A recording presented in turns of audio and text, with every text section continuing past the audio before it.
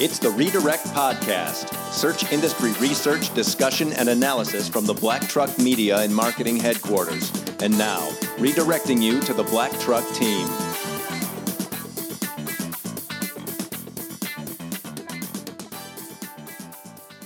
Welcome to episode 21 of the Redirect Podcast. It's Friday, October 27th, 2017.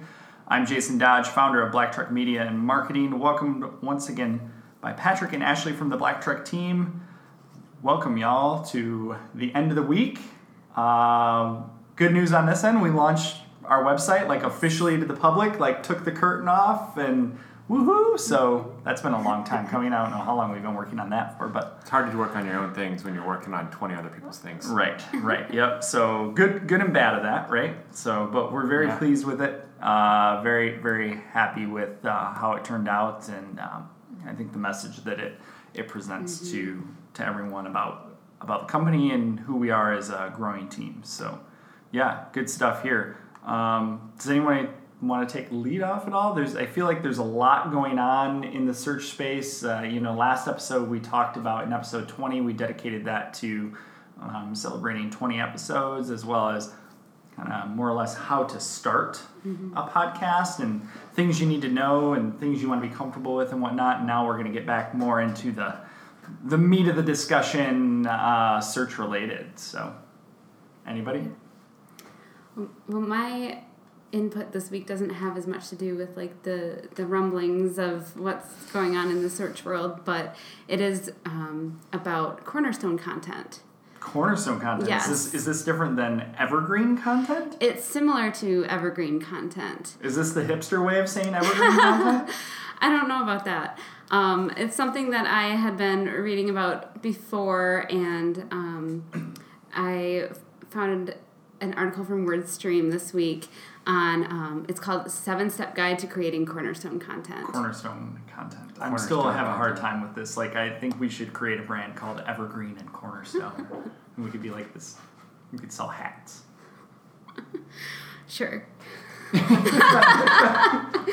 Well, he's writing it down right now. So, Cornerstone, it is a real thing, Jason. Okay, so define it. Define it for us. So, think about foundational, okay. Right? So the cornerstone of a building is, that kind of helps to set the foundation for the building, or helps you build the building off of the cornerstone, right? So cornerstone content is something that really speaks about your brand, your business, your product, what you do and who you are. Or it might be a tool. It's really top of funnel. It's more about creating awareness and bringing in traffic, getting people interested. Like service pages? If we would say our core search engine optimization page versus obviously blog posts and things like that. Are we talking more like that? Yeah, along those lines, but even something that it might be a tool, like we've talked about cost calculators, that sort of thing. So it might end up being kind of even a long form piece of content as well. So the purpose is to establish authority in your industry and to bring in traffic. Again, it raises your brand awareness. You might build some natural links if you're, providing value to people and they're linking back to your site. And then it feeds your funnel. So you might end up building an email list because of it, for example. So anyway, this article from WordStream, a couple tips that I gleaned from there. If you're going to offer something like this, a lot of places will put this kind of content behind a paywall, which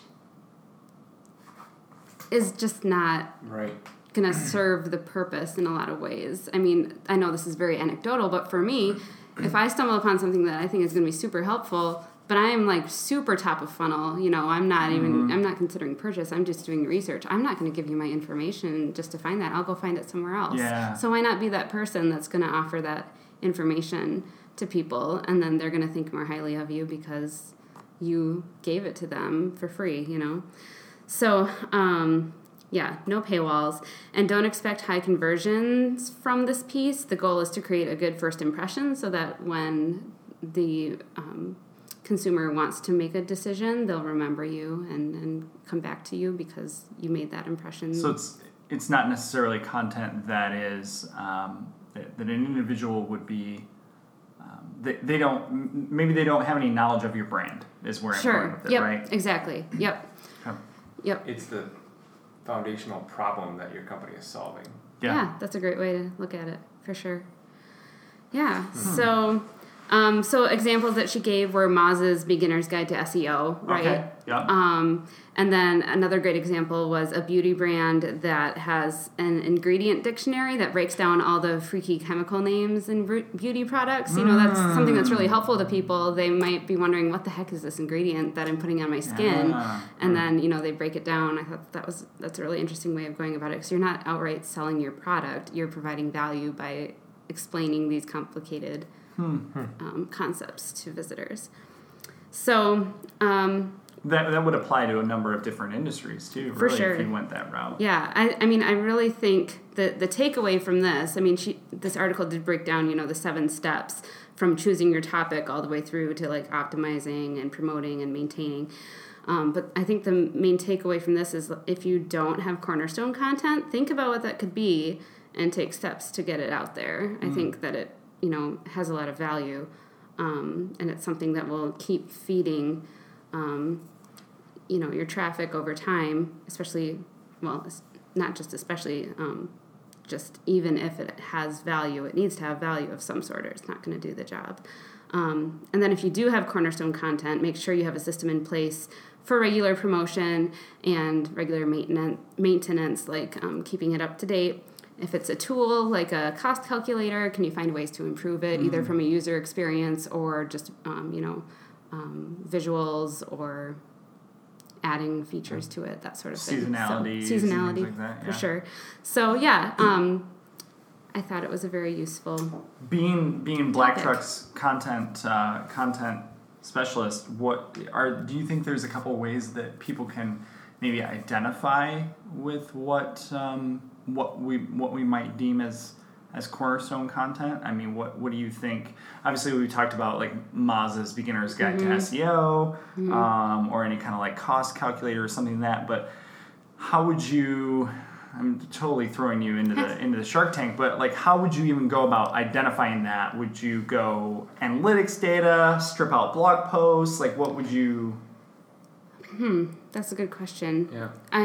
I think you kind of just answered that, analytics, for sure. If you're looking for something that already exists that could serve as Cornerstone content, you know, I think my thought on that is, if you didn't purposely create something to be that like evergreen Cornerstone content, then it's probably not serving that purpose 100%. So yeah, look through your analytics and find what is solving problems for your visitors, like Patrick mentioned, and then find ways to improve that and build it up as your Cornerstone content. I think I read an article from Yoast a while back on that very topic. So that's really good. I mean, really, I think there's a lot of really great points there. Check, we'll put that in the show notes too.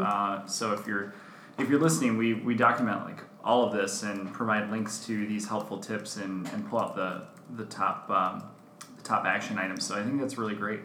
That's good find. Thanks. Pat, I'm going next because the 2 things I at least have on my radar are from a source you like to think about all the time. But the big thing, I like to follow what happens at the various conferences and follow the chatter in the social space whenever those are going on. And a lot of discussion was coming out of, I think it was SMX East that was going on this week. The big discussion around actually the whole mobile first indexing. And everybody's on pins and needles. Is this going to roll out? When's it going to roll out? And there's a number of what we'll call prolific industry folks that I like to talk to about this stuff and watch the chatter. And you see,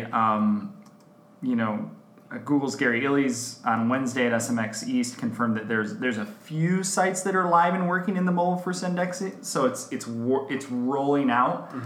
And the rollout is never going to stop rolling out, meaning like the mobile first index is going to be live for a few sites right now, but it's never going to stop rolling out. Like, it's just going to keep rolling There's out. a lot of sites out there. Yeah.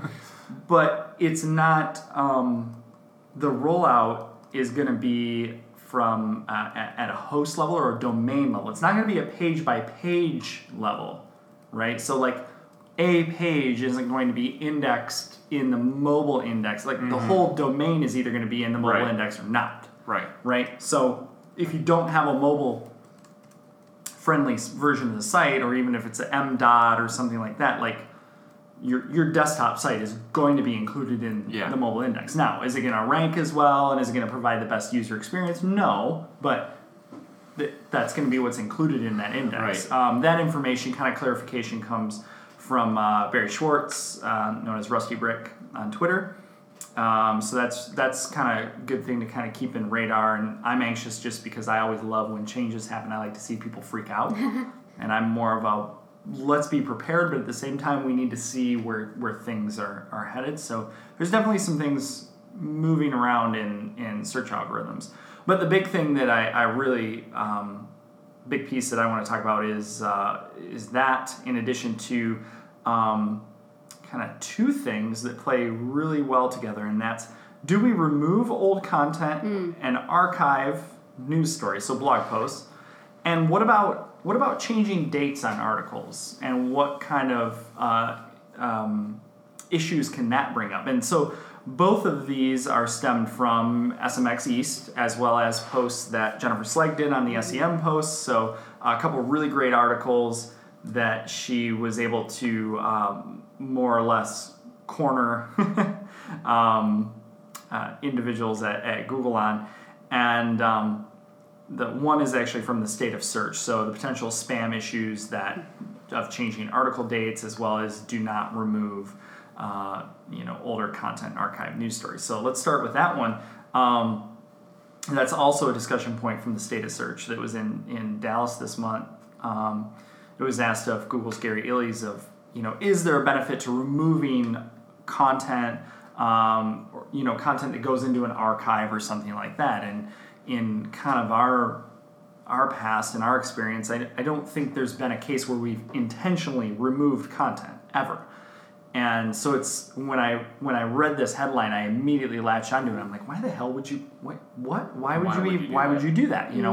Archival is one thing to maybe not muck up and bloat a site from a user experience perspective. But if that content, the notion is if that content is driving traffic, and you're going to be able to see that at the analytics data, at page level data, to say, I'm going to look at a post. It's generating content. Where's that traffic coming from? Should I get rid of it or should I not? I mean, there's pretty clear indications as to whether or not, as a site administrator or as a digital marketer, you want to get rid of content.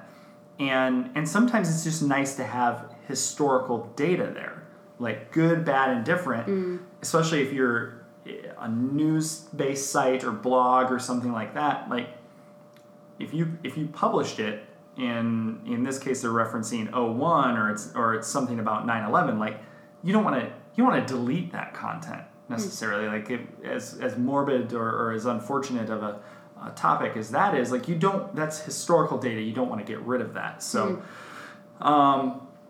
the gist of this is that yes, your site is going to expect traffic losses, right? Like traffic is going to decrease because you did away with those pieces of content. Even if you threw one redirect them and did all the proper things, like you did away with those pieces of content. What if you had Wikipedia links built off of that, or other people were citing that? To go back through and manually try and update that is kind of a pain. But bottom line is, don't remove the content for the simple fact that it's old, right? I mean, if anything, historical content's gonna potentially help you, and you can always reference back to it and things like that. But then let's segue into the next one, which is, should we be updating basically the published date of a blog post? And that was totally a tactic that was used, and I think still gets used by SEOs now, of man, we've got this piece of content. Let's just update the date, right? The published date. That's it. Let's just update the date. Yes, correct. And to make it look fresh. Yeah. Exactly. And instead of updating it with maybe new content, so I'd love to definitely have a conversation about that one. I think we're all on the same page about not removing old content from a site, but the fact of how do you go about the process of updating content? So you have a piece of content. Is it Cornerstone? Is it evergreen? And maybe it's an evergreen piece that's getting updated because it's best of 2017, best of 2018, or it's, the top, in Michigan, maybe it's the top craft breweries of the year, and that's just updated. You leave the original published date alone, but you might have that kind of best practices snippet at the top that says this has been updated as of, October 2017. But just would love to get you guys' take on that too. I've seen some pretty shady attempts at changing dates. I remember one time, I was probably when that flavor of the week kind of started the big trends of let's just update content and change the date on it and it'll get re-indexed. That conversation. You shared an article with me unrelated to this. I was like, oh yeah, I remember reading this a long time ago. And then I noticed that the article date was recent. And further at the bottom of the article, I noticed there is some data in it that was proved inaccurate. And I got thinking about it, and I remember where I found it and where it was in fact an old article that had been just updated with basically it was a long list of items, and one point had been updated. So they changed the date, republished it, and it was supposed to be this new thing. And I think it did get indexed. That's probably how you found it. Yeah. And I thought it was kind of a really poor reflection on that tactic. Well, we've even heard people like Will Reynolds at Sear talk about how, they've done user testing and stuff and see that people don't necessarily click on that based on the newest, most recent, freshest article, what that date is, what the published date is that Google's indexing. That's probably we're going to go down this path of talking about page titles and optimizing, meta descriptions for click-through rates. But,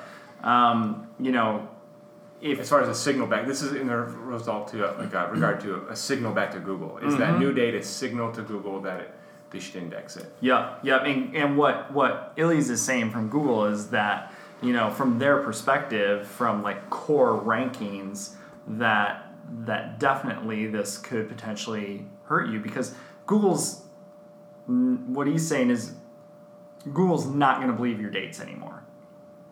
Yeah. And I don't think they have to, right? I mean, with the advances in machine learning and probably as quickly as that's moving forward, again, does your date really matter if it helps the user and provides the best experience? No, the date doesn't matter. Yeah, if you get down to the meat of it, you're manipulating a date. If you're manipulating a date, you're manipulating a system. And we're working to create a human-like web experience, and anytime there's a manipulation, you can see right through it.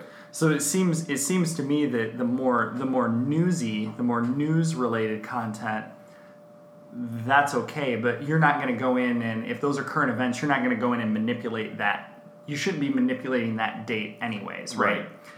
So those dates are going to be important, date bylines in search results. Those are going to be helpful as it relates to the relevancy of the search result or not. But if you were a general blogger or something like that, and it wasn't current events, I mean, what, like you said, Ashley, just updating the date to update the date to make it look fresh. Google's saying, nope. So then how does that relate to if you have, say, an old blog post that has it might be like a how to do this, and the information has changed, and you want to provide updated information, and you want people to see that updated information.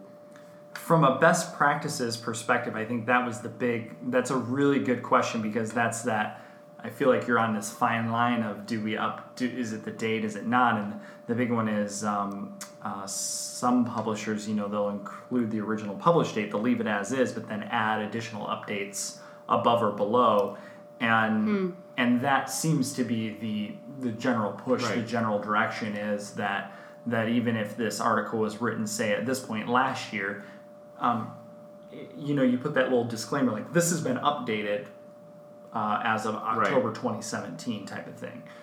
So maybe you do have that piece of evergreen content or even your Cornerstone content that tells the user that this is updated. Now, certainly some types of content are not.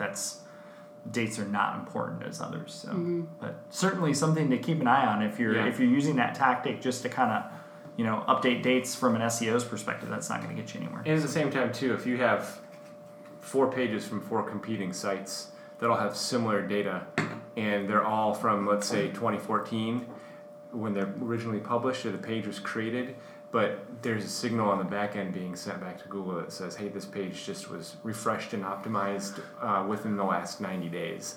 This site might have a little bit more clout to it, so we'll put this one ahead. Yeah. So it doesn't mean the original publish date is changed, is what you're saying. Right. Yeah. The publish date might not be relevant, but the content that's getting updated can be seen as the relevant. So it's a win without manipulation. Yeah.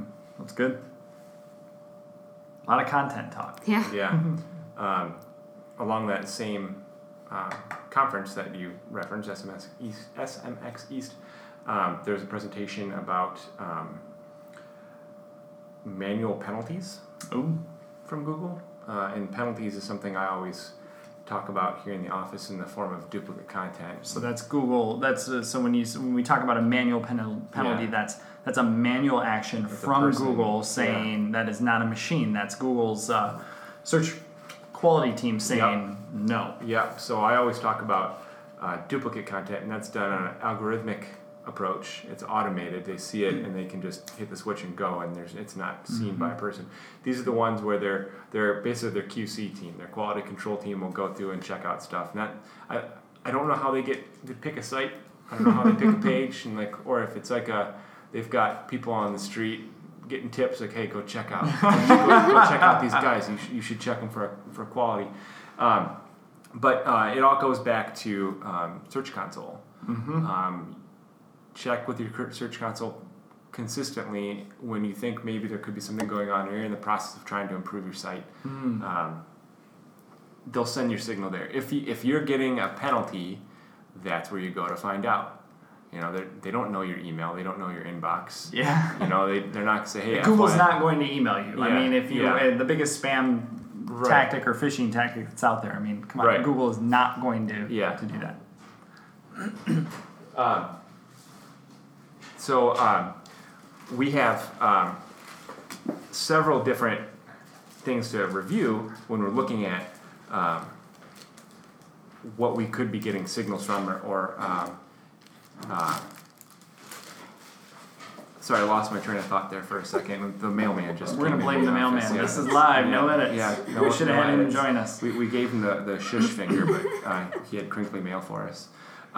So things to look for that aren't necessarily on your site is unnatural links back to your website, user-generated content spam. If you have a site that gets a lot of comments and posts or whatnot, you can get a lot of commenting spam in there, and that could be sent back to a signal. If somebody sees like that, if you're not taking the time to delete the spam comment that's coming into your site, and I'm a reviewer coming back and looking, and I see all this willy-nilly commenting going on, then obviously the site is not benefiting, and it's not getting the attention it should be, and you might see that way. I hate to say it, but affiliate marketers come to mind when we talk about that. You're running a site and you're just banging out content. It's like it's reviews of product and that type of thing.